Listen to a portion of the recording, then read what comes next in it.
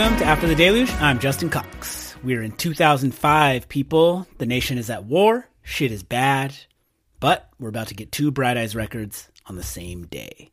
Digital Ash peaked at number 15 on the Billboard charts in the US, and in the popular consciousness, I'd say Digital Ash is like the B-side to I'm Wide Awake It's Morning. On a podcast like this, that goes out the window. I've been actually blown away by how deeply listeners to this podcast love Digital Ash and Digital Learn, which says nothing about that record. I love that record too, but there's an outsized popularity to I'm Wide Awake It's Morning, and I think once you get into something really niche like this, that all goes way out the window.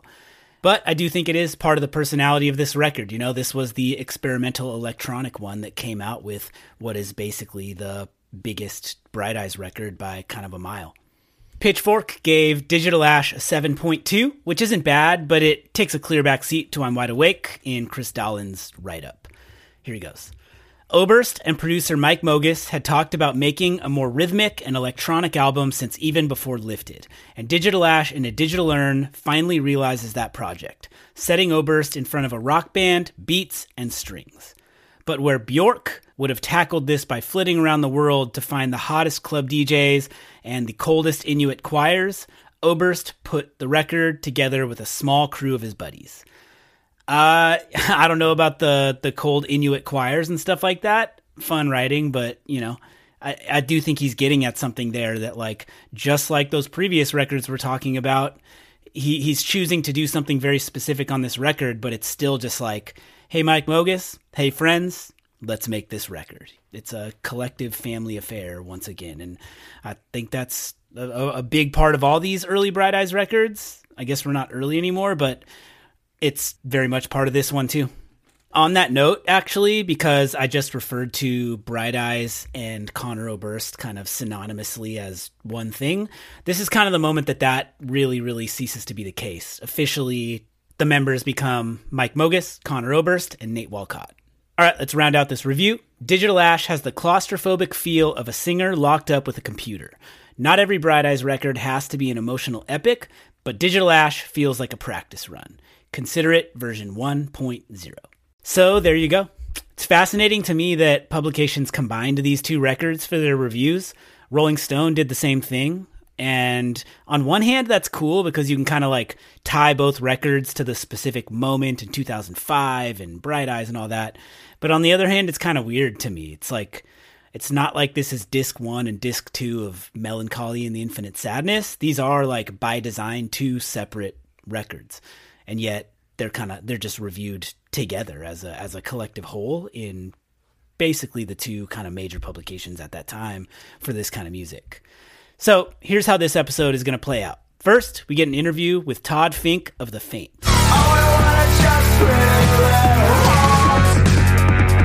The Faint was the backing band and opening act for Bright Eyes on the Digital Ash and Digital Learn tour in 2005, and more notably, they were a huge part of what Saddle Creek did and pretty revolutionary in pushing what quote-unquote indie music could be at that time. That conversation touches on everything from electronic experimentation in music, getting out of your comfort zone, and what those two bands were doing in the early 2000s up through that Digital Ash tour. We also get into some fun early Saddle Creek stuff, including that fake interview on Fevers and Mirrors, which was a really fun conversation to have. The guy who plays Conor Oberst in that interview is Todd Fink, in case you missed the Fevers and Mirrors episode of this very show. What Todd and I don't do is go song by song through Digital Ash. So after Todd, you're going to hear from some of the Patreon supporters of this show.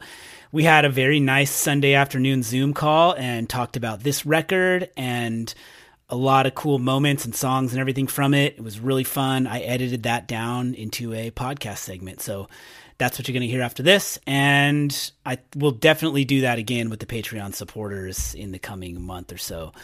So go to patreon.com/afterthedeluge if you want to get in on that and more. Here is my conversation with Todd Fink of The Faint.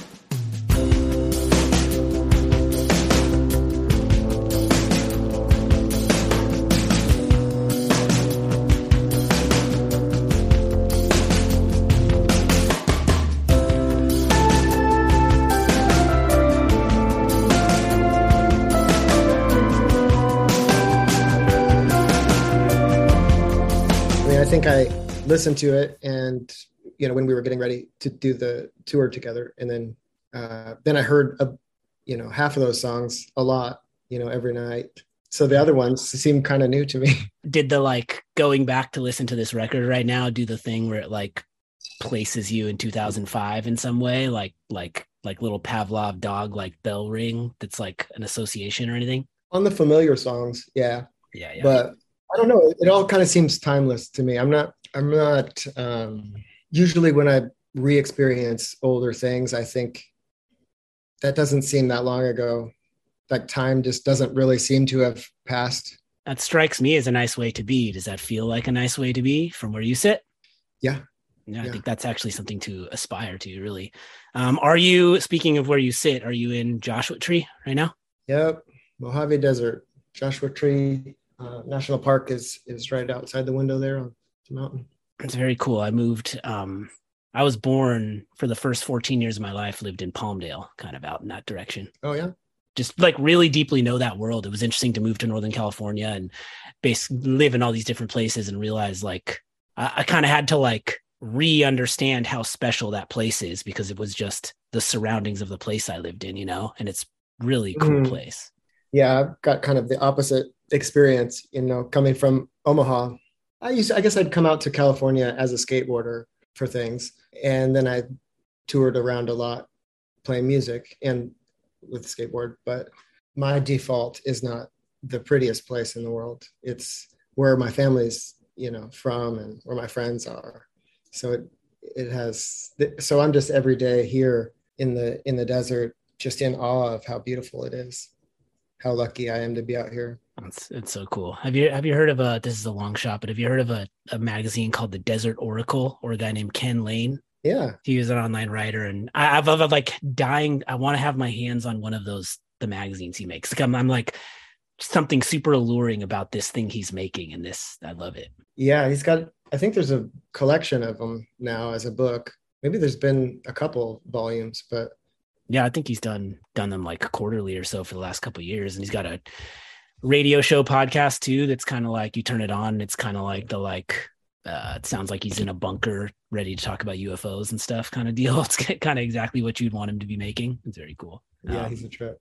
Nice. Okay. So you can tell me if this feels forced, but I was thinking about something I've kind of explored this early period of Saddle Creek and Bright Eyes and Conor Oberst and all of this. And there's this point, and I had this in my conversation with Tim Kasher, that I find it extremely inspiring, the sort of communal sense of what was happening in that scene of music, all the people playing on each other's records and everything, and the weirdly eclectic mix of different sounds that were coming out of it. And Tim kind of noted the Faint and what you guys did was kind of the starkest version of that, the starkest version of okay, they're making this kind of folky music, they're doing this kind of experimental rock music, let's do this.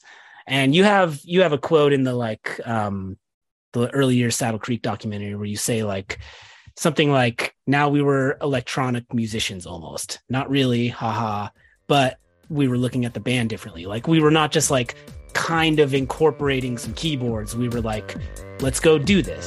Feel the vapor pressure drop as the dark steam pours out the entrance. Real cold world is swirling into a club that keeps a real life world out. Which I think is amazing, and you could hear that happen, and it's not a distinction I can totally pin in my mind as someone who doesn't play electronic music, but it's a very different kind of music that Bright Eyes makes on this record. And I kind of want to talk about all this stuff together, but it feels a little like a parallel to me. Lifted and The Stories in the Soil is the most kind of human sounding bunch of people in a room record imaginable. And this next record is essentially an electronic record. I heard you fell into a rabbit hole, covered yourself up in snow. Baby, tell me where'd you go? I just said too much stuff to you, but I don't know. How did that feeling for you as the Faint, that kind of pivot point of let's make this kind of music feel? Did you know how to play those instruments? Did you know what to do? I think I've always been of the opinion that it's best not to know how to play whatever instrument you're writing on. Love that. But that's comes from somebody who's, you know, in one way making an excuse to not bother getting proficient. But I've tried, and I didn't like the results any better. The results of being like really knowing what I'm doing. And so, yeah, I think there's magic in, you know, being lost and just poking at instruments, whether they're electronic or acoustic. You know, that's why you change tunings on a guitar. It gives you a whole new palette. And it's like that with electronic instruments as well. And so that process, I mean, that actually, what you just described is something that's been kind of recurring with all these bands. I feel like in that early period, it feels like, okay, we're going to make this big, like I'm fresh off this Lifted record, and it's like, we're going to make this thing with all these kind of different drummers playing like a drum corps and all this different stuff. And it feels like there are professional musicians you could hire to do that. But the reason it's good is because it kind of like feels like it's kind of barely hanging together. You can feel friendship or something, or you can like, I don't know what it is.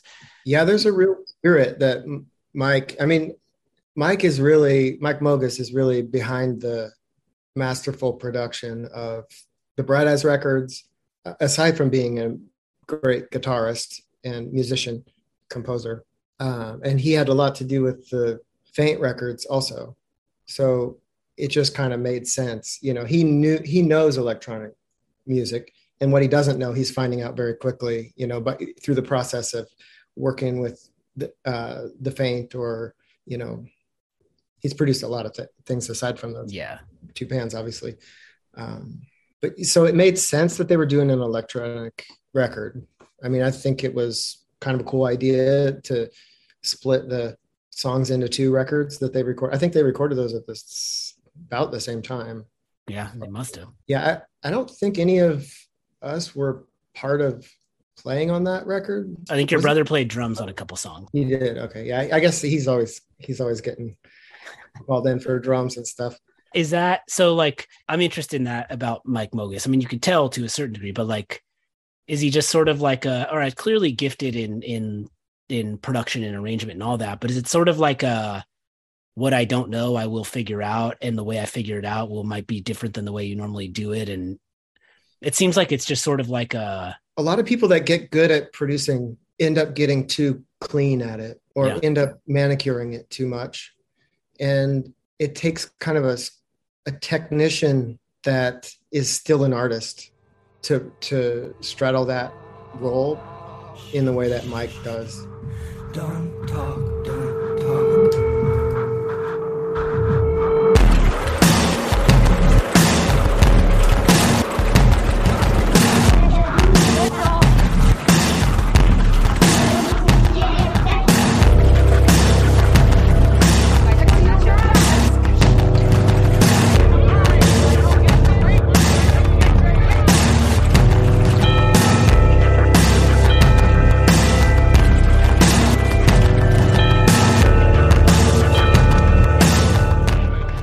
Comfortable with mistakes unless they bother him. You know, that's something that I learned from working with him. It's like, leave it in until you have to go back and say, I can't leave that mistake. That's just not close to what it was supposed to be. And it bothers me every time. Then, okay, maybe touch it up. But it's easy to get carried away with perfectionism. And he's not guilty of that, even though he's immaculate at recording and mixing. Very cool. It's like, yeah, he doesn't project that immaculate personality, nature trait onto artists making what they're making necessarily. Right. He knows to value the weirdness and the strange choices instead of trying to clean them up. Amazing. Like, you can hear like as you listen to it, you can, oh shit, I lost my thought. Sorry.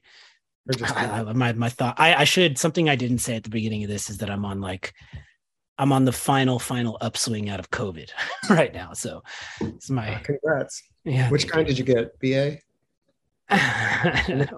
I got the kind that had me just take 3 days of naps, which kind of felt like something I just needed to do in my life anyway, you know? Yeah. Oh yeah, this actually isn't that good of a thought, but there's an interesting distinction like imperfection is beautiful, and there's a lot of imperfection like in different kind of ways, both like production to moments on records and everything like that.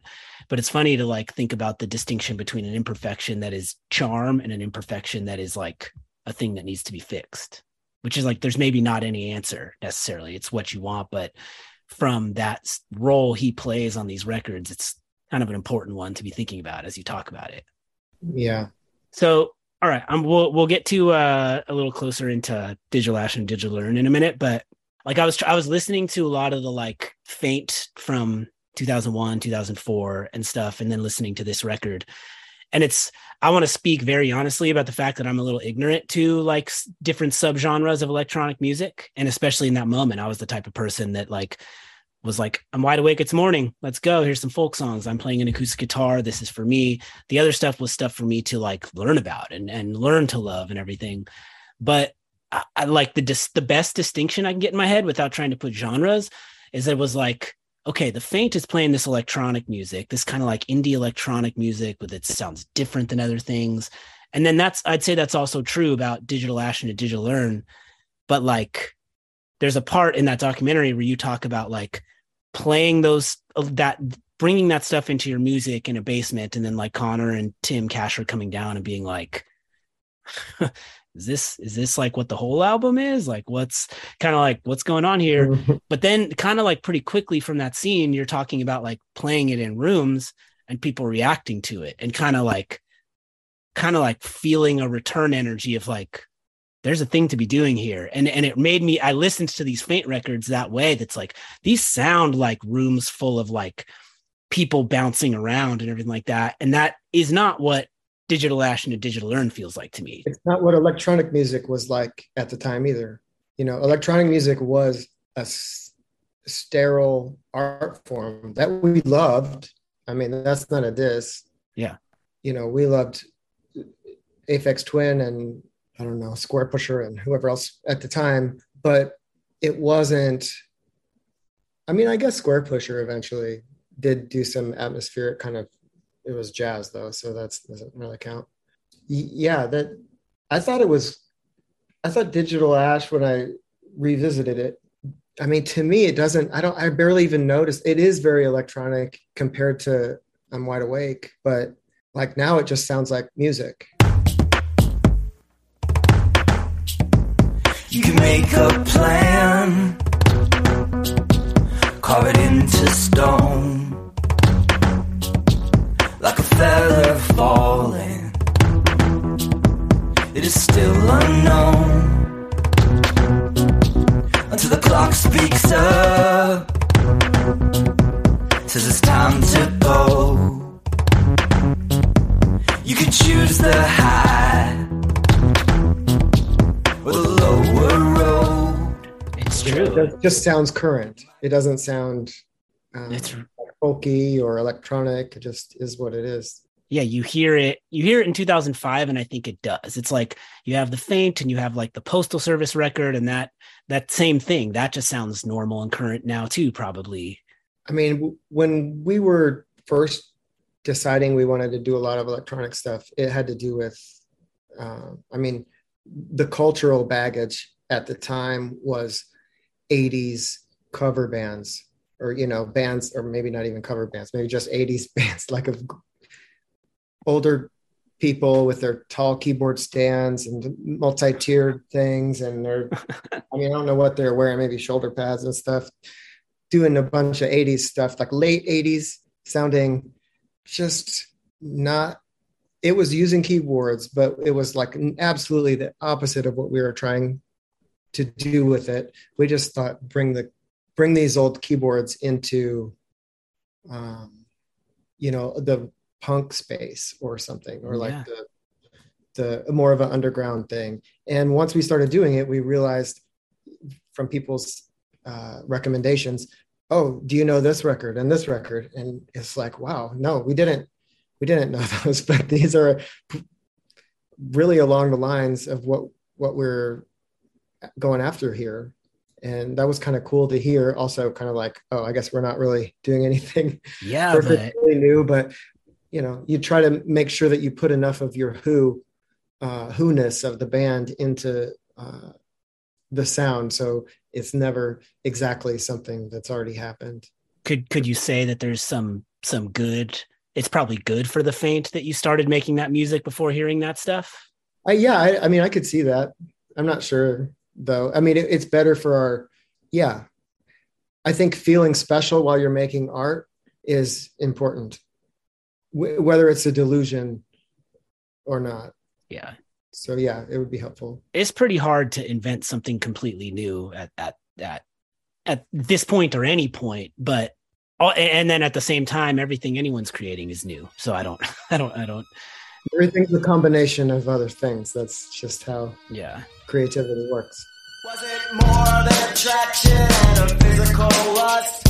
Alluring by imagination at first, inconceivable touch that I was planning, wishing, how embarrassed I'd been if you knew what I was thinking.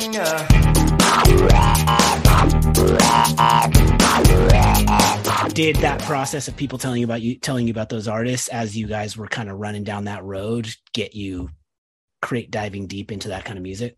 Yeah. I mean, it was just kind of nice to have more references of, kind of help us steer, or maybe it's a validation. What I'm thinking of is there was a record by the Human League that, everyone knows the Human League, and we knew the Human League, but we didn't know this early tape until we did Blank Wave Arcade in 1999. And I think we found it partway through making that. The album's called Travelogue, and just had such a cool underground vibe compared to what we thought of, Don't You Want Me by which is also a great song. But. So cool. So let's go to this moment that these 2001 is Dance Macabre, 2004 is Wet from Birth, 2005 is Digital Ash and Digital Urn. So if I'm right, the Faint plays on that tour with Bright Eyes and also is part of the backing band for Bright Eyes for Digital Ash. Is that right? Yeah, for the U.S. tour at least. I can't remember if we did a Europe tour together or not, but yeah, the U.S. tour we both played, and then 3 of us, not me, played in the Bright Eyes band. Cool. Do you remember how that came to be? How does that? Because it's not like the 3 guys from the Faint were necessarily the band on that record. That record is a lot of Mogus production and a bunch of different people. I think it took a lot of people to make that record, to perform it live. So there were 2 drummers. Clark was one of them. I guess Jacob played keyboards and Joel played bass. But then there was also, boards, and then there was Anton and Greta on strings, and Andy LeMaster, I think, was on guitar. So there's just a lot. There's a lot. Yeah. I was able, we were talking about early aughts internet writing and stuff. And I was able to find some of the fun, kind of charming, really just fun to read, people's blog spot and live journal things about this show they just went to. And I think that people loved that tour. I think they got a different thing out of Bright Eyes, and it sounds like they also got a different kind of opening act that. It sounds like the energy the Faint would bring to a show like that. It sounds like it was. What's your memories of how that tour felt? How was that tour? Feels like a lame question now, honestly, as it comes out of my mouth. But no, it's not the question's fault. It's the rememberer's fault. I just don't do much remembering. And when you're out of practice at something, you don't have it when you need it. I remember being happy for Bright Eyes that they have more of a visual show.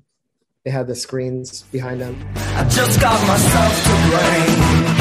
Leave everything up to fate. When there's choices I could make. When there's choices I could make. Now my heart needs a polygraph.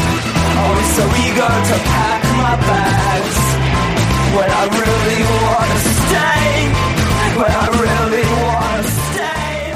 But we had been trying for many years already by that point to escape being an indie artist, but you can't escape people's perception of you if you're made from that. I've probably been guilty of that on this call already. When the Faint would write songs or record songs, like it's this kind of pulsating hard, like there's like is it being played to a click? Like, how do you put it together? Is the drummer just, the drums are affected and now we got our keyboards? Like how's it coming together? In the Faint, Clark is the production mastermind, my brother, the drummer. And when we first started the band, he was on, we just gave him a couple drums to start with. He didn't have any drummers to look up to. It was just, learn a beat. Okay, you got a ride and a kick and a snare. So that's good for now. And we just left it at that. And I think that he didn't really search out any drummers to like. So he ended up being a metronome. Basically, he was from the very beginning comfortable with playing to a click, playing like a drum machine. He just, drum machines were the drummer that he looked up to because he could program those. And so we'll probably start with drums and bass. Just kind of, a lot of times we're all trying, we'll jam a little with some beat. Maybe Clark's playing, maybe it's a drum machine and Clark's playing other keyboards or guitars or bass or whatever. We just sort of see who can come up with something and then say, hey, that, and build off of that. And then once we kind of get a section of a song, I'll start doing melodies. Some words come to it. Sometimes they're just, syllables and that kind of stuff. And I'll fill the words in later when I know what I'm trying to write about. And then it all gets kind of assembled in the computer, usually. I mean, we've done different records where it was like really just everybody playing in the room until you have a song the old school way. But most of the time we're compiling ideas. Recovering slowly, a torso fell from a beat-up truck by a road motel. The manager seen how the truck bed bounced, while dust flew up with the rolling sound. Voices appear from the staff outside, their bulbous text in a western style. This mannequin next spun to turn its face, her bar-filled trunks have framed by frame. And then later we learn how to play the songs. I mean, we don't know, like it may or may not be the same people who played the stuff that made the stuff up that played it on the record or that play it live. It's just, we figure out those things at each different stage.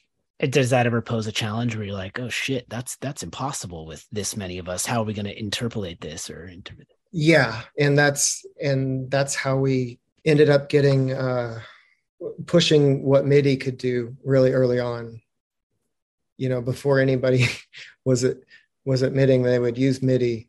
We were sending, there's a few things that are just not possible to play, like you said, and we'd have to figure out how to make that happen before a lot of times the technology was really widespread. How could I resist? It's all I wanted. Now I guess I've got it. Why it happened, I don't know. Hope this doesn't last forever.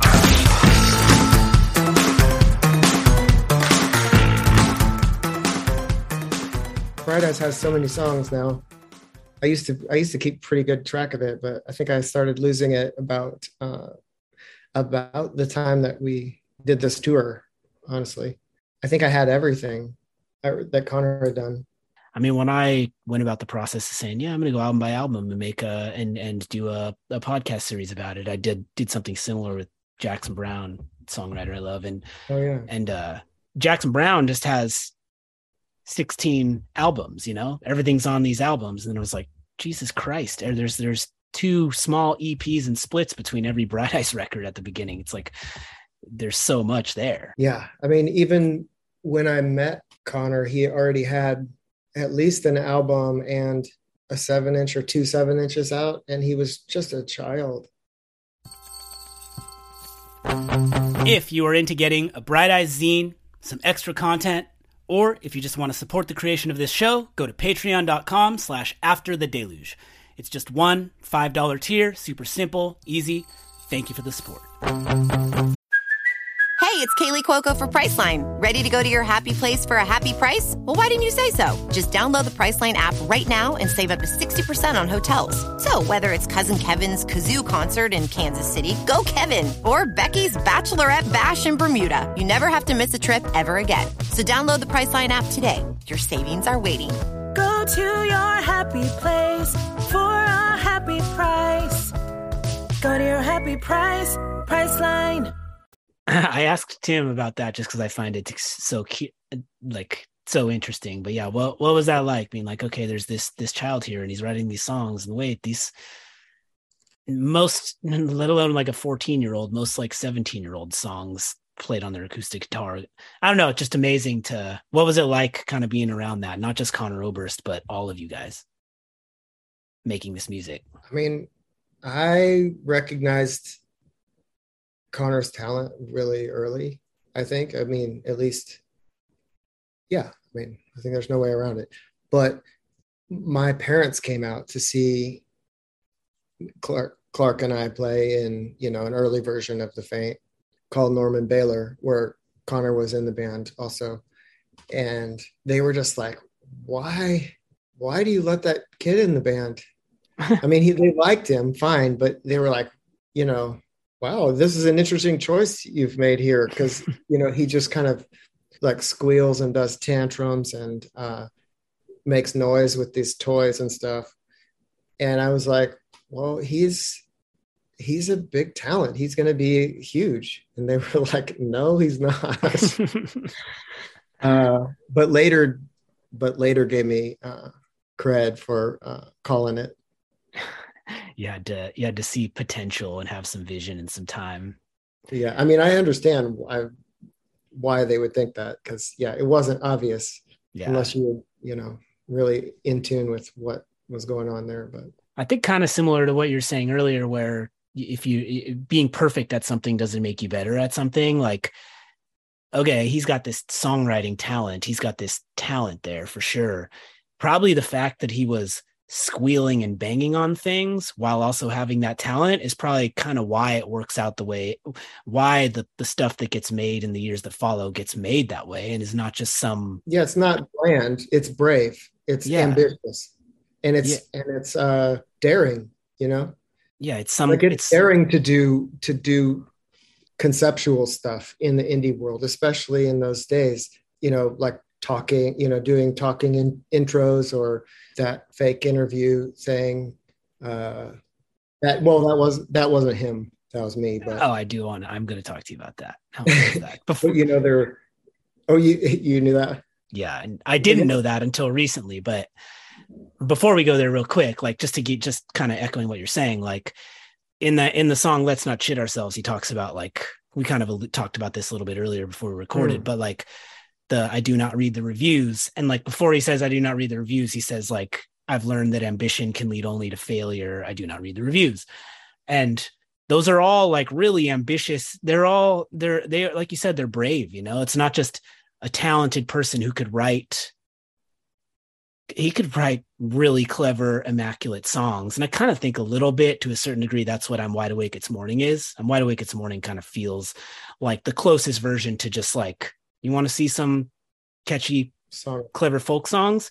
Yeah. Here they are. But I'm also going to put out this sort of experimental electronic-ish record on the same exact day, which is like in and of itself an interesting thing to do, But let's go to the Fevers and Mirrors thing, because that fake radio interview, I assumed that was him, but I saw it as him kind of some kind of wink and a nod joking. Then I learned that if you read the Pitchfork review from the moment about that, he interprets it as like the most self-centered, like it's like I don't know how you can possibly read it as that, unless maybe you want to read it that way. Quick note about this next little section. I speak as if the reviewer sincerely believes the interview is totally real, which isn't fair. and I characterize it that way to Todd. The reviewer does use the word staged in the review, so he knows it's not real, like a clip from NPR or something like that.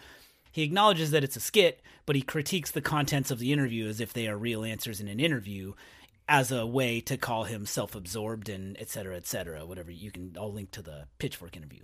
Anyways, I just wanted to add that clarification because as much as I'd like to call out bad faith readings in a review if I find one, I don't want to do a bad faith reading myself. And the way I kind of just breezily hop into this part of the conversation, I do that to a certain degree. So just wanted to say that. A lot of things are really unclear for me right now. That's interesting. Now you mentioned your depression. No, I didn't. You're from Nebraska, right?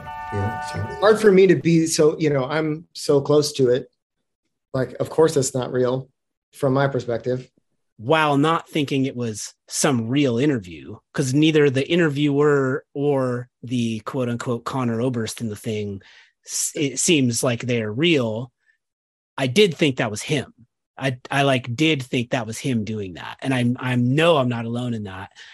But it's like, I have to tell you, it's basically probably my favorite or among my favorite kind of sketch type things on any record I've ever heard, because it's like, is that improv? Is that scripted in some way? Is it some combination of both of them? I know you don't give your memory a lot of credit, but what is that?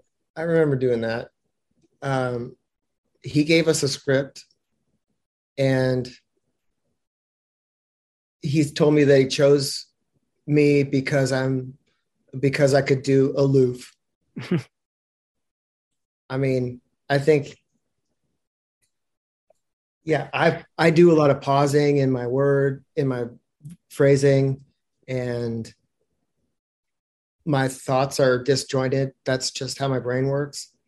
And I don't over rehearse things. I think he just thought, well, I don't know who could do me. Todd, you just try it. I love it. So I looked at the page. I didn't read the whole thing. And then we did it. It's probably one take. I don't know. Maybe there were two, but I don't remember doing more than one. And that was that. So he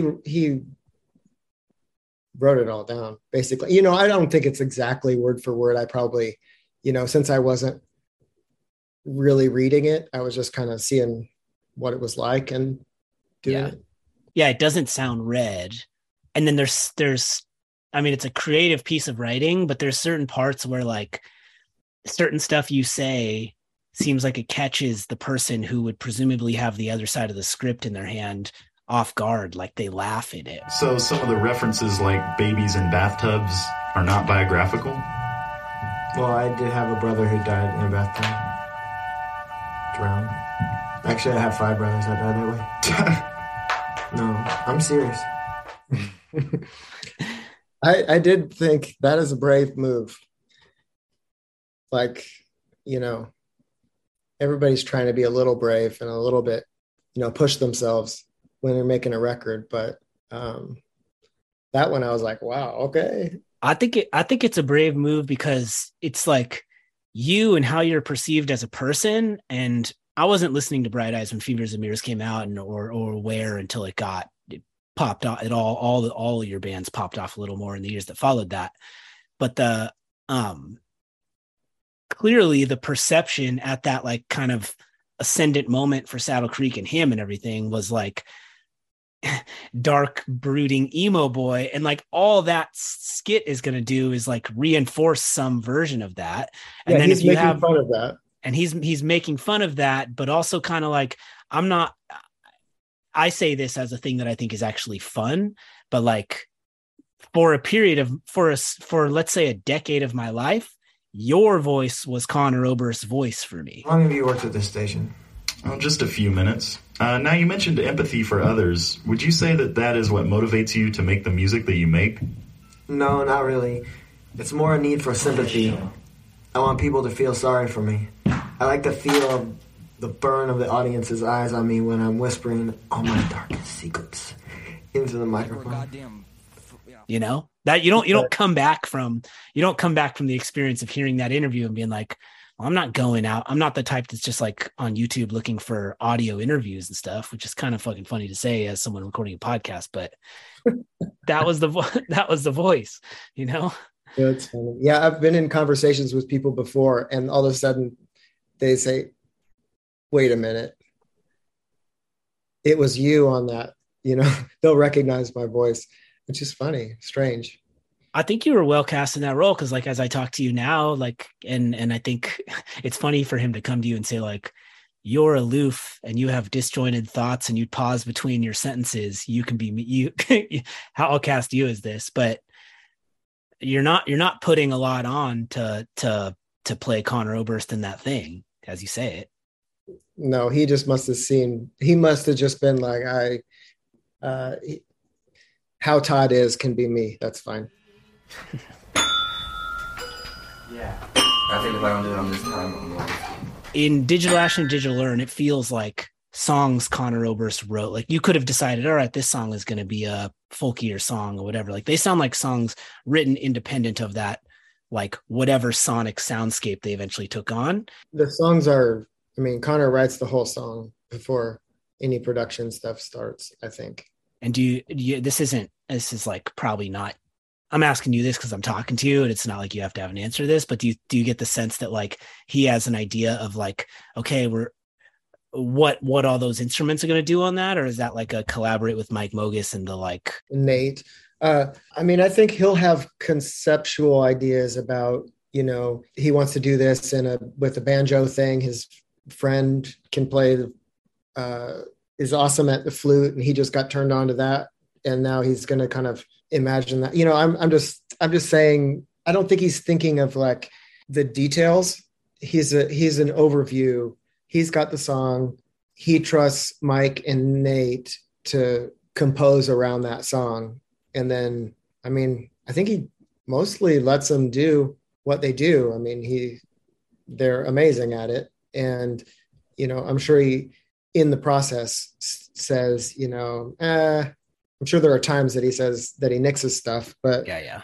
I mean, they're real collaborators as well. So but cool. The whole song is done first. And I think Mike probably plays around with a couple different, you know, rhythms or sonic palettes, and then they build off of that. Nice. But the sense, which really makes a lot of sense, is that, like, from the beginning, when he's recording into that 4-track and he's a teenager, he's writing full songs. And at this point, he's writing full songs. Now it's a collaborative process of building him into what they become after and stuff. Yeah, they're a lot more built out, and they sound a lot more built out.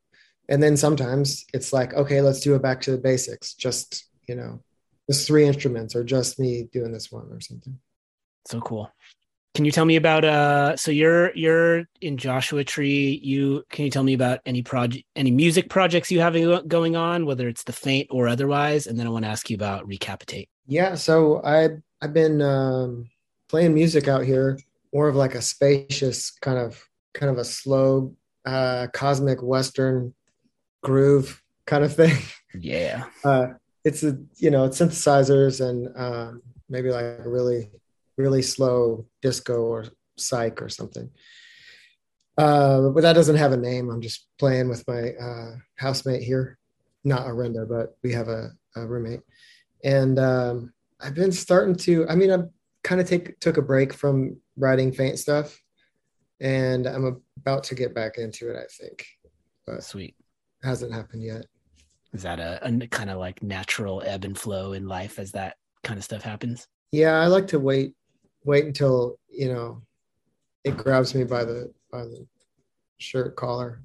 I used to look at it like I need to come up with a new album pretty soon, that kind of thing. And it feels good to not be in that mindset for a bit. Yeah. So I've been enjoying that, but now it's starting to come back to me. I'm starting to just feel like playing music. By virtue of the band being what kind of band it is, can like other members and your brother be doing their own version of that thing where they are to a point that you all bring stuff together at a time? Yeah, we've been working on very slowly on a song that way over the COVID break. using Jacob's lyrics, who was our keyboard player who died right before COVID happened. Yeah. And it's been hard to finish that, even though we're pretty far along on that one. And so I think that's part of what made me kind of just wait for it to come to me as far as doing new music, more stuff. We do have a show booked, I think. I think we have a festival booked. So we're still a band, but we're all living in different states. So you know how that is. Yeah. What will coming together to get ready for that festival be? Somebody's going to have to get all of our gear out of the storage container in Omaha and drive it to California, and then we'll practice in here. Everybody will fly out. We'll learn our songs and probably jam on some new stuff and do the show. Actually, it'll probably be 2 trips, but that's not important. That's exciting. So you play kind of like you're playing in Omaha, Nebraska, like all these Saddle Creek bands are doing their thing, and then you play in this band that kind of like takes this hard left and starts making this like dancey electronic music, which is a thing you didn't know how to make at the time that you did it. All right, now fast forward some time in life and you're making like really high-end custom hats. How does this enter your life? And tell me a little bit about it. Well, they're beautiful. By the way, I was on tour. Thank you. We were on tour. I think we were, I don't remember when exactly, but we were on some rooftop pool. And for some reason I want to say I was dressed up. Maybe, I don't know. But I jumped in the pool with all my clothes on and my hat. And I think I had a tuxedo on, but I then jumped into the hot tub afterwards to warm up. And ever since that moment, I had a better shaped hat because of the experience. And I realized at that point, okay, this is what changes the shape of a hat. And I built off that knowledge to, you know, customize my own hats and get them how I wanted them to be. Kind of lumpy, you know, a little bit misshapen. And I think I've just been kind of learning how to do it, teaching myself ever since then. That was probably, I don't know, 12 or 14 years ago, something like that. And eventually I learned how to, you know, making them for other friends and collecting these old wooden hat blocks that you stretch the felt over. Yeah. Just learning how to do it in all the different sizes. And eventually I decided to turn it into a business. So in 4 years ago, Recapitate Headwear website went up, and that's one of the things that I do. I think of it as like another artistic format. I like it because the project is small enough that I know that I'm going to finish each one. That's helpful for me. Like songs are a little bit tough sometimes, you know. Yeah, it's great when they just all come out. A song you kind of have to decide is done, right? A physical object, physical piece of art you're making. I suppose you can keep going forever on that too, but can kind of feel a little more done.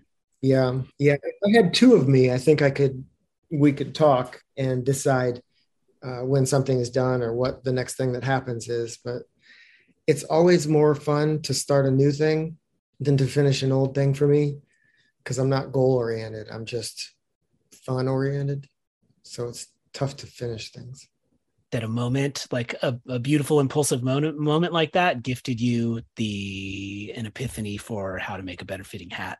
And then you went and did a thing with that. Super cool. And I'll make sure to link to that in the description. And anything else as it relates to Digital Ash and a Digital Urn, early years with Saddle Creek, The Faint, anything? One thing I thought of earlier when you were talking about how Tim was saying something about we were doing something different, or The Faint was doing something different at the time. The whole inspiration for doing something different came from Tim. It came from Slow Down Virginia, which was his band before Cursive. It was the moment that I decided or realized music can be anything that you want it to be. You put your own character into it. It's not about what type, you know, I'm deciding to do country or reggae or whatever it is. style doesn't really matter. Just go all the way with what it is, you know, with your own personality and your own vision. It can be anything, and the more expressive, the better. So Yeah. I think he really was the keystone of the whole thing. I would think Lullaby for the Working Class was another one that was doing something really different, but even on the way more folky side. I think Bright Eyes sort of decided to do folky stuff kind of. That's a real gift to be told a thing like that at that age, because you're kind of defaulted to like see lines and categories and try and figure out where to slot into, and to be told to see an example of like, and I'm pretty sure there's another quote from you that says something like, you start traveling around and seeing these cities and seeing that like versions of this kind of same kind of punk band or whatever, not to discount any of those bands, but like, what if we did this instead, you know? And that's, I think most bands don't make that decision. And yeah, if you get out there and realize that everybody's already doing what you thought you were, the originality that you thought you had, maybe it's time to search your soul deeper. What I find wild though is that you just named, I mean, you started to name Tim and Slow Down Virginia as an example of that. Then you proceeded to name like 3 other bands from those early years of that record label. And I just find it really, that somehow was like an ethos that existed in that collection of people, you know, like I've never been to Omaha. I don't know, you know, that just is cool and worthy of like cool and inspiring, really. Yeah. It's rare. I mean, people talk about it like it's rare, but yeah, everybody wanted their friends to do well, and nobody was trying to do the same thing. We were just all doing what we do and hoping for the best for everybody. And maybe that's one of the ingredients of a good scene. I mean, at the beginning, it's just by virtue of being small and close together, but like watching all your names appear on all of each other's stuff is like, and even to the Pitchfork reviewer's credit for Digital Ash and Digital Urn, like he says something like, he going over to make this kind of like more electronic-y sounding record, but it's still all those same people. It's like, it's not like send this out and get this DJ and this producer and this, you know, it's like, it's okay, this is sonically this whole different thing, but it's still these people, you know. That's cool. Yeah, totally. Which is that good example of what you said earlier. I mean, I've said versions of this, and I love hearing it from you, that like the best version of anything is like someone, a talented but untrained person making something. There are no rails, you know. There are no rules to abide by, and so that's how you end up with something different. There's a place for amazing musicians. Obviously, they're all over the place on the Bright Eyes stuff. Everybody who plays on that stuff is awesome at what they do. So I'm not just, I'm just saying it's not essential for the song part. Yeah. Well, thank you so much for taking the time. Where can people find Recapitate, anything else you in general? Let's see. I'm on Instagram at Todd the Fink, and you can find most of my other connections from that. My website for the hats is recapitateheadwear.com. Sweet. Good talking to you. Thank you, Todd, for taking the time to have that conversation. Deeply appreciate it. Really enjoyed it. Now I'm going to kick over to a conversation I had with some friends from the Patreon. I'll say their names along the way, and I'll list them in the description for this episode. And here is a voice memo from a Patreon subscriber named Reed, who couldn't make the hang session on last Sunday, but had some great thoughts about the track Light Pollution. Johnny Hobson was a good man. He used to loan me books and mark stamps. He even got me a subscription to the Socialist Review. Listening to records in his basement, old folk songs about the government. It's love of money, not the market. He said this fucker's. It's basically a Desaparecido song done in a Digital Ash style. It's about the personal struggles of being trapped inside a capitalistic world, which makes it hit even harder in 2022. But at the same time, this song is also very in line with other stuff on this record. Leaving the city and going home is a reoccurring theme on this record. Like, I need a break from the city again and hit the switch.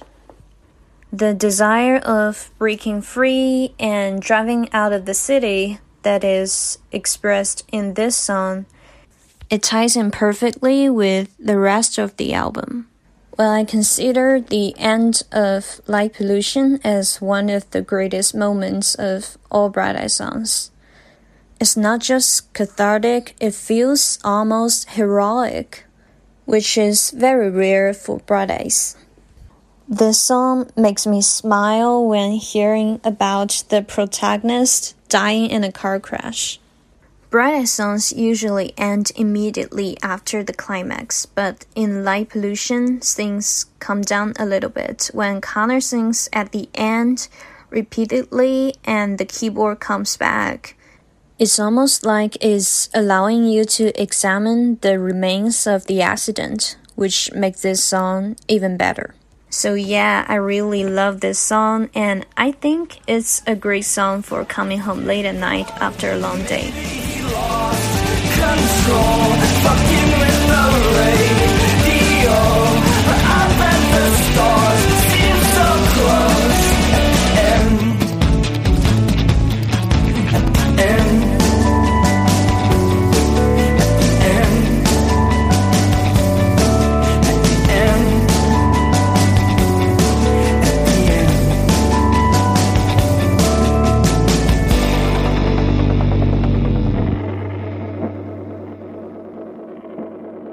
When did this album come into your life? Right when it came out, I went for a 3-month trip to Cuba, just a few days after it came out. So I bought I'm Wide Awake This Morning, and I just brought these two and like a few more albums to Cuba, and that was all the music I had in my portable CD player for like 3 months. So I have listened to this album, probably listened to this like once per day for 3 months. I had a friend, I took a trip, and my friend gave me like an iPod Nano with like 40 songs on it. He picked the songs, and I took this trip, and it was this 2-week-long trip. A lot of people I didn't know and everything. And my relationship with probably 20 of those songs I didn't like, but the 20 songs I liked, I mean, I deeply, deeply loved. There were like there's like a handful of like Tori Amos and Regina Spektor songs. And these like, when you hear that album now, since you had that like very distinct experience, has enough time gone by that those are just songs that exist, or is there any like traces of that trip to Cuba in hearing them? Like, is there like a association you have or anything? Yeah, I think most of them are tied to very specific memories. And then I think a lot of this is just like not a complete song, but like a line from different songs. It's just, yes, that is like that moment so. And of course, as you have like a 3-month trip and you travel around and you meet new people and you have this sort of narrative. So it's like, yeah, this is sort of the soundtrack to all that. So was this like a Discman with headphones type situation that you were listening on? Yeah. I mean, it's really like kind of a significant thing because it creates this situation where you are listening to those CDs in order and often all the way through and stuff in a way that you have to be very deliberate about now, but that's like the default way. If you put that CD in, that's the default way you're going to hear it. And it's also like, you're not like, oh, 2 Bright Eyes records come out, I'm going to shuffle them together and listen to them. You're like, I'm either going to, they're 2 super distinct albums coming out on that same day, and you're either in digital ash mode or I'm wide awake mode. That's cool. Yeah. And also like leaving home in the morning, you bring one CD with you, and that is the music you have that day. That is your album that day. We're talking on a digital ash episode, but in that moment, did you connect to them equally in different ways, or did one jump out or anything? Oh, that's so difficult. I think, yeah, maybe I'm Wide Awake It's Morning hit a little harder is because, yeah, it's like the style of Bright Eyes music I'm more used to, and I think the one-liners are hits a bit harder. This morning. This is a question that I have about Digital Ash and Digital Urn and why I'm Wide Awake It's Morning. Like, lyrics jump out way more to me on I'm Wide Awake It's Morning, but I think as I listen closely to Digital Ash and Digital Urn in the years since and in the last couple of days, the lyrics are amazing on it. It's just that the lyrics aren't the thing sitting at the forefront all the time. There's a bunch of other stuff happening. Whereas like I'm Wide Awake It's Morning is loaded with songs that are just a light acoustic guitar and him basically singing poetry, you know? I remember, I think it might have been even in like Spin magazine or something like that, where they described Wide Awake This Morning as like the folky Bright Eyes we know and love, whereas Digital Ash is the trip hop, like devotion, like you might have heard a Lover I Don't Have to Love, right? And so when I heard that, and I like that song, but I listened to Digital Ash first in my car, back when, you know, cars had CD players and everything. And then I listened to the whole thing, loved it, hopped over to the folk one, and was like, okay, this one it's just not pulling me in like the other one. So I repeated Digital Ash for months without even thinking about the other one, because musically it left out. Well, you know, he's a good lyricist, but musically Digital Ash just really popped for me at the time. Yeah. I'm probably gonna end up saying this multiple times on I'm Wide Awake and Digital, like in upcoming episodes of this. But here's my logic. I'm like projecting this onto Conor Oberst, but it's like it's a genius songwriter, and everything on like Fevers and Mirrors, Lifted, all the stuff before it all kind of comes sideways and is either deliberately ugly in certain moments, or like it's all contrast. It's like never allowed to just be immaculate. And I'm Wide Awake This Morning is immaculate. And so if you're going to put out something immaculate, why don't you also just put out some like slightly experimental electronic thing the same exact day? That seems to me like, okay, I'm going to throw you this perfect fastball down the middle, but I'm also on the same day going to do this fucked up different thing. That's amazing. No, I disagree. I think that musically, like he hyper produced it in both of these albums way more than he ever did in the past. So I think both of them are on that stretch. Oh no, it's hyper produced and clean, but like you just said, it's different than everything. It's different than what came before it, you know? It's also immaculate in its own way, but it's coming from a different direction. Sure, there's like songs that have like feature those kinds of sounds on them leading up to it, but he was a guy writing songs on acoustic guitars by and large, you know, and that's not what Digital Ash and Digital Earn is. I mean, we haven't said Mike Mogus's name, but it's probably really that's kind of what I think too.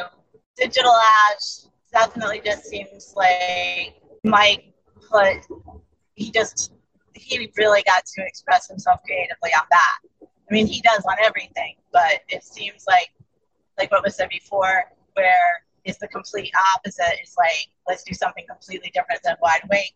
And then we got Digital Ash, which is my favorite out of the two. 'Cause I just can't work it out.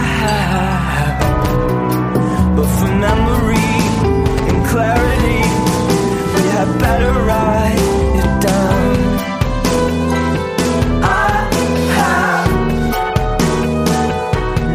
Which is kind of cool in the way they're doing these reissued ones, like interpreting I'm Wide Awake songs in Digital Ash style and Digital Ash songs in I'm Wide Awake style. It's kind of cool that they're doing that, because these feel to me like the differences in what they do in production, but they're songs written by Conor Oberst and then taken to the band, and getting whatever happens after is what happens, you know, to me at least. I mean, it's not completely foreign either. No, it's pretty admirable. Like Neely O'Hara and there's ones on that 4-track like collection of songs 95 to 97 that are, I mean, probably by just necessity of like not using a drummer and just clicking a little like 90s drum machine or whatever, but some of those songs have little like electronic-y sounding things happening on them, you know?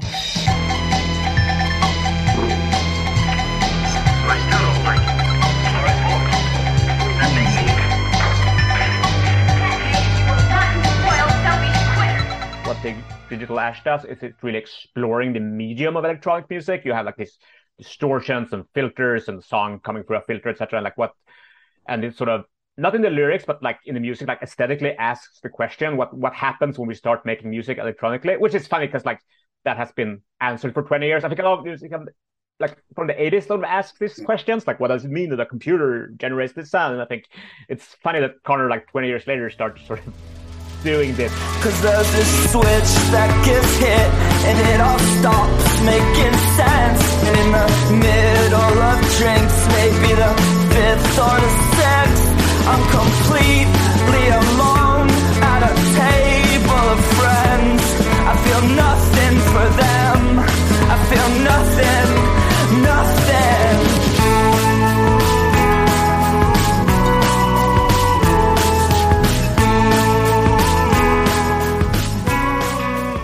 conversations are a really good opportunity.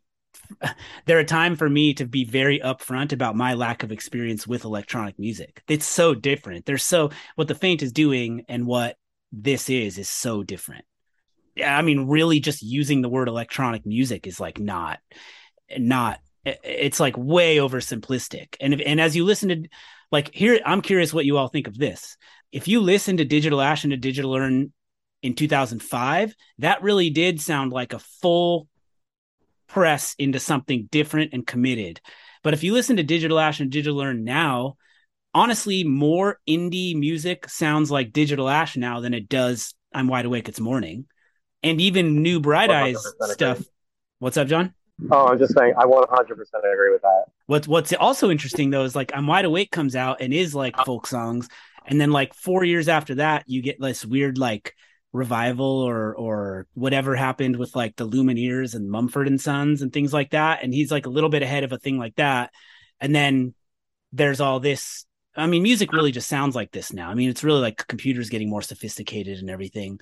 But like, I mean, it actually, if you listen through on Digital Ash and Digital Urn, just like Per was saying, like there's a bunch of, it's a playing with a bunch of electronic soundscape type stuff, but it's also a lot of these songs are just like live sounding drums and stuff. It's actually not even like exceedingly electronic in a lot of ways, you know, like.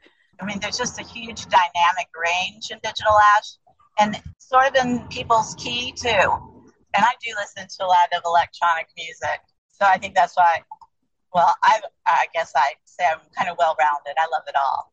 Yeah. But, yeah, the dynamic range is not all just electronics. It's just the way that they bring out horns, electric guitar, keyboards, and maybe throw a little effect on it, but it's not truly electronic. It's just using more of the effects that they have.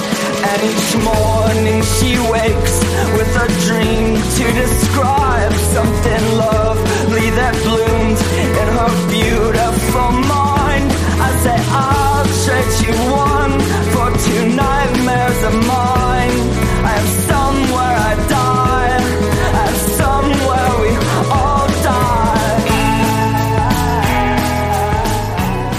Also, if you saw him live on this tour, I think he made much more of that, like his noise and stuff. Just like this, like all these machines making music that we can't control, and like, and he opened with Time Code, and then Oh My Got It, and that sort of just, and especially Time Code is just like their show in Amsterdam is on YouTube. I'm posting a link in the chat, so that's really cool. But just like how, like you know, the machine's not always obeying us when making sounds. I think that was pretty like. And all that, like computers and like signs and symbols and logos and this like weird new universe we're in, which wasn't weird at 2005. It was weird at 85, but not in 2005. But it's still cool that he plays with that. Like, what a weird modern world we live in with computers, with numbers that produce music.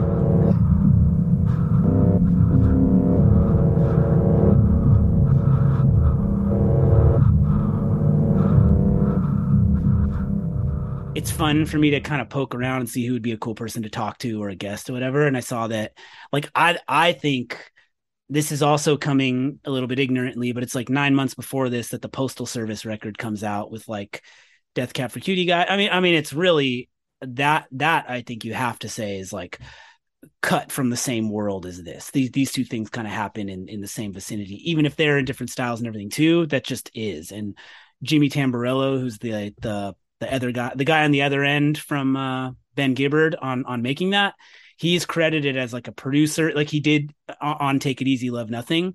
And I reached out to him about possibly being a guest, and it was funny as hell because he's like, first off, I have a really horrible memory and I don't remember things. And second off, I listened back to Take It Easy, Love Nothing to try and see what I contributed to it. And I have no idea what I did on that song, which is really funny to me. So he's like, he basically said, thanks for asking. You don't want to talk to me about this. But Take It Easy, Love Nothing, I absolutely love. First with your hands, then with your mouth, a downpour of sweat, damp cotton clouds. I was a fool, you were my friend, we made it happen. Took off your clothes, left on the light. You stood there so brave, you used to be shy. Each feature improved, each movement refined, and eyes like a showroom. never spreading out the blankets on. I like a hook, you know. I'm not afraid to admit that. And I've been really like looking at Spotify numbers lately, for better or worse. It's kind of stupid. There's no reason to. But like, why does Down in a Rabbit Hole have more than 1 million streams and Take It Easy Love Nothing have 450,000? What am I missing a thing? Sometimes I'm just missing like a cult thing. I think that's true about like Neely O'Hara, the deep love for that, like where that comes from. I was excited to talk about that, but like, I don't understand that. Could be as simple as like Goldmine Gutted is the most popular song on that, or maybe Easy Lucky Free, but like, and then you get Arc of Time after and Down in a Rabbit Hole. Maybe it's just drafting off of plays of those other ones because they come next or something. No need to read that much into it. I don't know. I like thinking of it as drafting behind those other really great songs. Anyone want to tell me about a favorite song or a reason or like a thing that jumps out on this record that you love that matters a lot to you? Yeah, what's up, Lizzie? Take It Easy, Love Nothing. I sing it like as an anthem almost to myself if I feel those feels coming on, or Easy Lucky Free. Yeah, I mean, I just love that whole album. Don't be a criminal in this police state. You better shop and eat and procreate. You got vacation days, then you might escape to a condo on the coast. I set my watch to the atomic clock. I hear the crowd count down till the bomb gets dropped. I always figured there'd be time enough. I never let it get me down, but I can't help it now. Looking for faces in the clouds. I got some friends. Those can be anthems. Those can be like, you can find a lot to like live by or center yourself with on those songs. And Take It Easy, Love Nothing, as far as like instrumentation and sound on this record, when it gets to its end and does whatever the drums do and whatever the like instrumental thing does in the release at the end of Take It Easy, Love Nothing is like, to me, kind of the ultimate example of like, it's a sound I don't expect coming and only exists because they committed to making this record as what it is, you know, like it's, I don't know, I'll cue it in and play it here rather than try and explain it.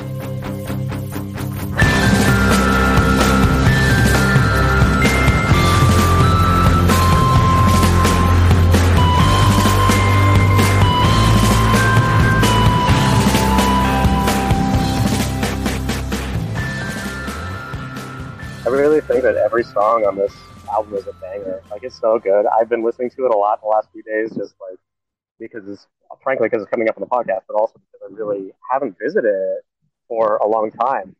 But if I had to pick one that is just like what sticks out more to me than anything, of course it's going to be Take It Easy, Love Nothing, because I remember that was the first one I heard. But also Goldmine Gutted, holy shit, it's just such a great song. And I'll come back to it every time, and I'll find myself like, oh, I remember the first time hearing this. As a student of all this over the last like couple months, there's something I love about Goldmine Gutted does this, and basically all the records do it, but it's like track one, for how much track one will do its like deliberately dragging kind of thing, track two is like, there's like an instant thing about it, and like it's like the reward. Yeah, it's like, okay, you did it, and it's like, boom, we're in. It was dawn, the little whiskey, and a blinking midnight clock.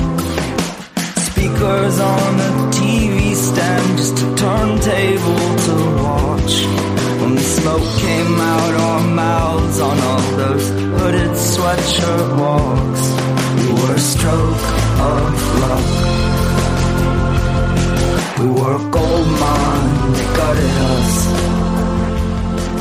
I think Hit the Switch, as I said before, maybe not musically the best, but I love the start. Like, I'm staring out into the vacuum again from the back porch of my mind. Like, whoa, okay, things are about to get very real. I'm staring out into that vacuum again. From the back porch of my mind, the only thing that's... And then I think is just like one of those emo moments that I really enjoy, where it's like, I mean, I rarely think of this like this anymore, but when it's like, I'm completely alone at a table of friends, I feel nothing for them. Like when you're like Yeah, and like in the kid feeling a little awkward among people, and like especially as I said, like I had this during my Cuba trip, and I was like, okay, everyone's just here to party, where I'm here to like learn something about politics or whatever, and that like I don't relate to these people. Like I'm surrounded by them all the time, and we're big groups of people, but that like, yeah, it's that like yes, someone sees me, understands me, like in those moments. I'm completely alone at a table of friends.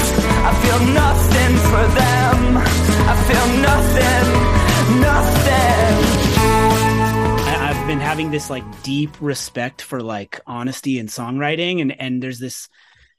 I found so much positivity in Lifted. My experience with Lifted as like a 39-year-old this last few weeks, and then the things immediately previous to that I had with the conversation with Justin Corwin about these really deep, dark, kind of fucked up songs, is like.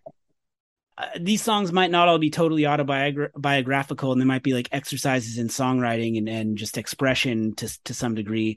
But like, that's a deep level of honesty to say that about the people that you're sitting around. Like, what do you just have to suspend the need to care about the people who think you might be talking about them and stuff.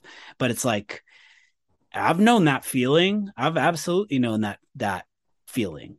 All of us in however positive or optimistic we can try to be have that feeling sometimes, especially after, I mean, you think about it's the same people he's like singing that sounded great and everybody's clapping and screaming at the end on Lifted, and then next you're hearing I feel nothing for you, takes a few drinks but feel nothing. But he also, maybe he's talking about his brother. It might be somebody else he feels nothing for them. It could be not Connor, but I don't know. We could all hypothesize forever about Connor's motivation. So it's true.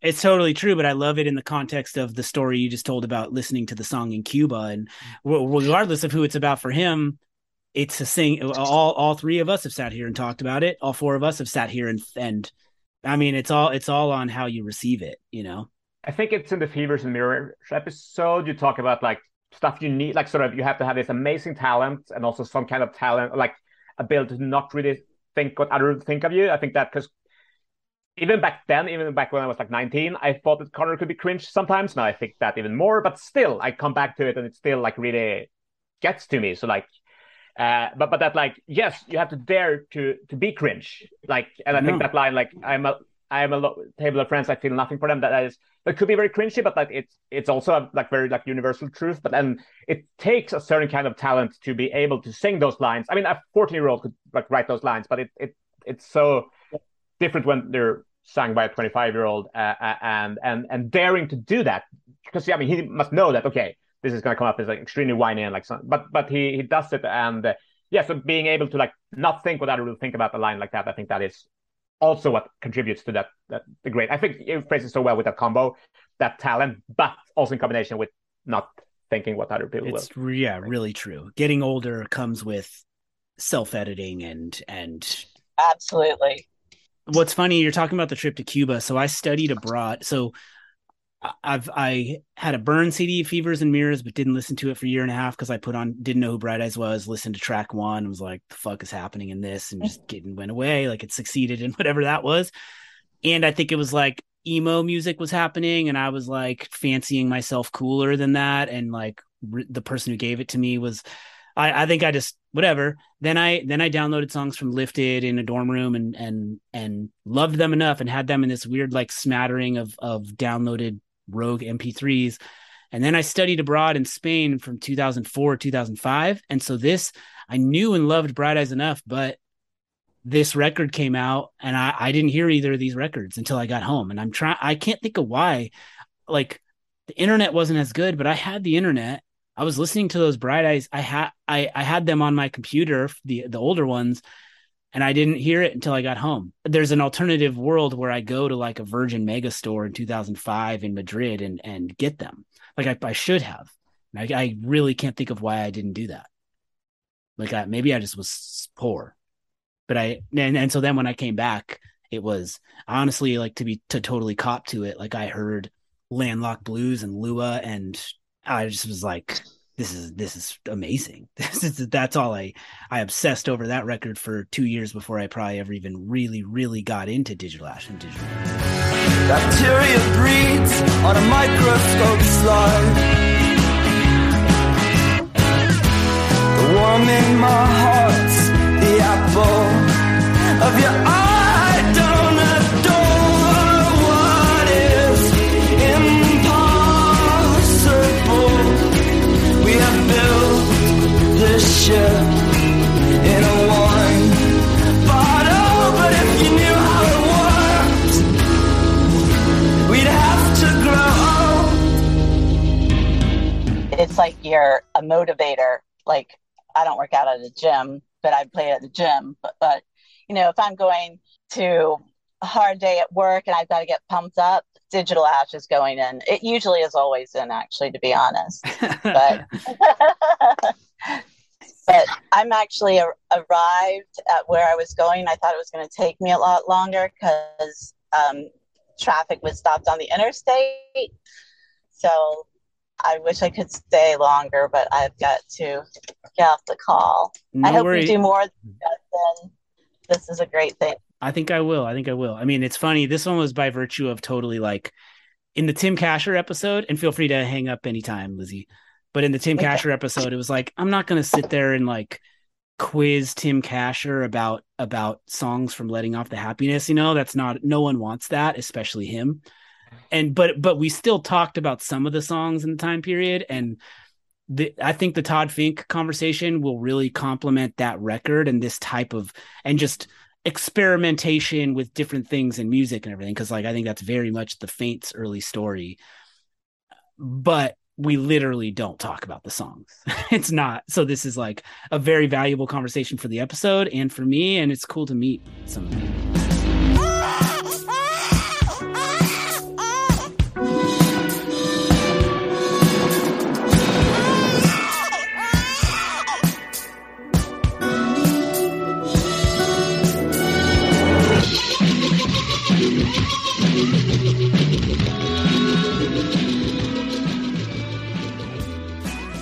It's not for me to talk about what Conor Oberst can and can't do, but this feels like you're not just talking about a wonderkind emo boy poet anymore. This is a whole different thing happening here, you know? Any thoughts on that? Around this year, I think he talked a lot about like breaking away from like what he's been cast into, like, you know, the emo kid with like the sad kid with a guitar. And just, like, I think I shouldn't psychologize him, but it's still, I will. But because like wanted to do something else, and this is so completely different, like doing something like that does not fit that, you know, emo kid or like folk singer thing, and that he also had like a completely different vision to do something completely. I think that's really cool. Yeah. But I know nothing of like whose vision was what and who did what.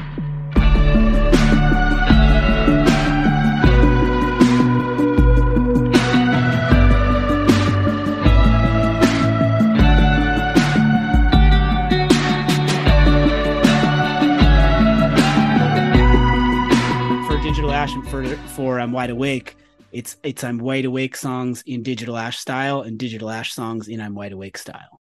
Oh, that's amazing. I had no idea. That's super cool. That'll be interesting. And I mean, maybe hopefully that improves the I'm Wide Awake this morning songs. Yeah. I want to hear Lua with like a trance beat on it or something like that. That'd be totally rad. Yeah. I think it's not going to be on there. Here they go wild.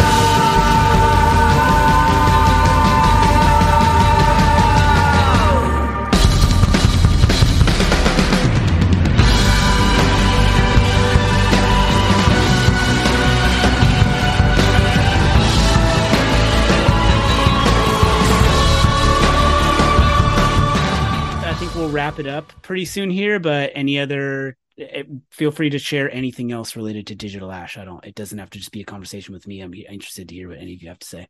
We already talked about Goldmine Got It, but I think the intro is just so cool. It's sort of what do you call it? Like in media res, you get right into the action. Don't the little whisk of me and a blinking midnight clock. I I think that's just like it sets the stage, and especially like if you, because I had never like listened to this with the song titles. I just like time code to me was like the long intro to Goldmine Gathered.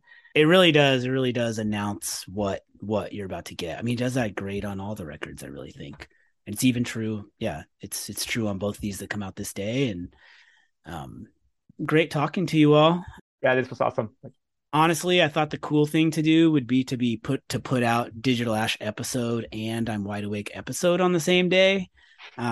Maybe I'll still do that, but I think that I'm going on a vacation. I'm actually going back to a wedding in Spain, in Madrid, where I lived when these records came out, which there's maybe some poetry in that for me, but I'm going to edit this on the way there. But I have an interview about I'm Wide Awake It's Morning scheduled for when I get back, like in early September. And so if I do those on the same day, that means the episode is not going to be for. So then I think it would just solve the question that I posed, and that, Digital Ash comes first. I think you're right. I think Digital Ash comes first. We've done this. I have the materials and I got a 9-hour flight in front of me. It sounds like a perfect editing situation. Great talking to you all. Enjoy the rest of your Sunday. Thank you. You're welcome. Yeah. Thanks, buddy.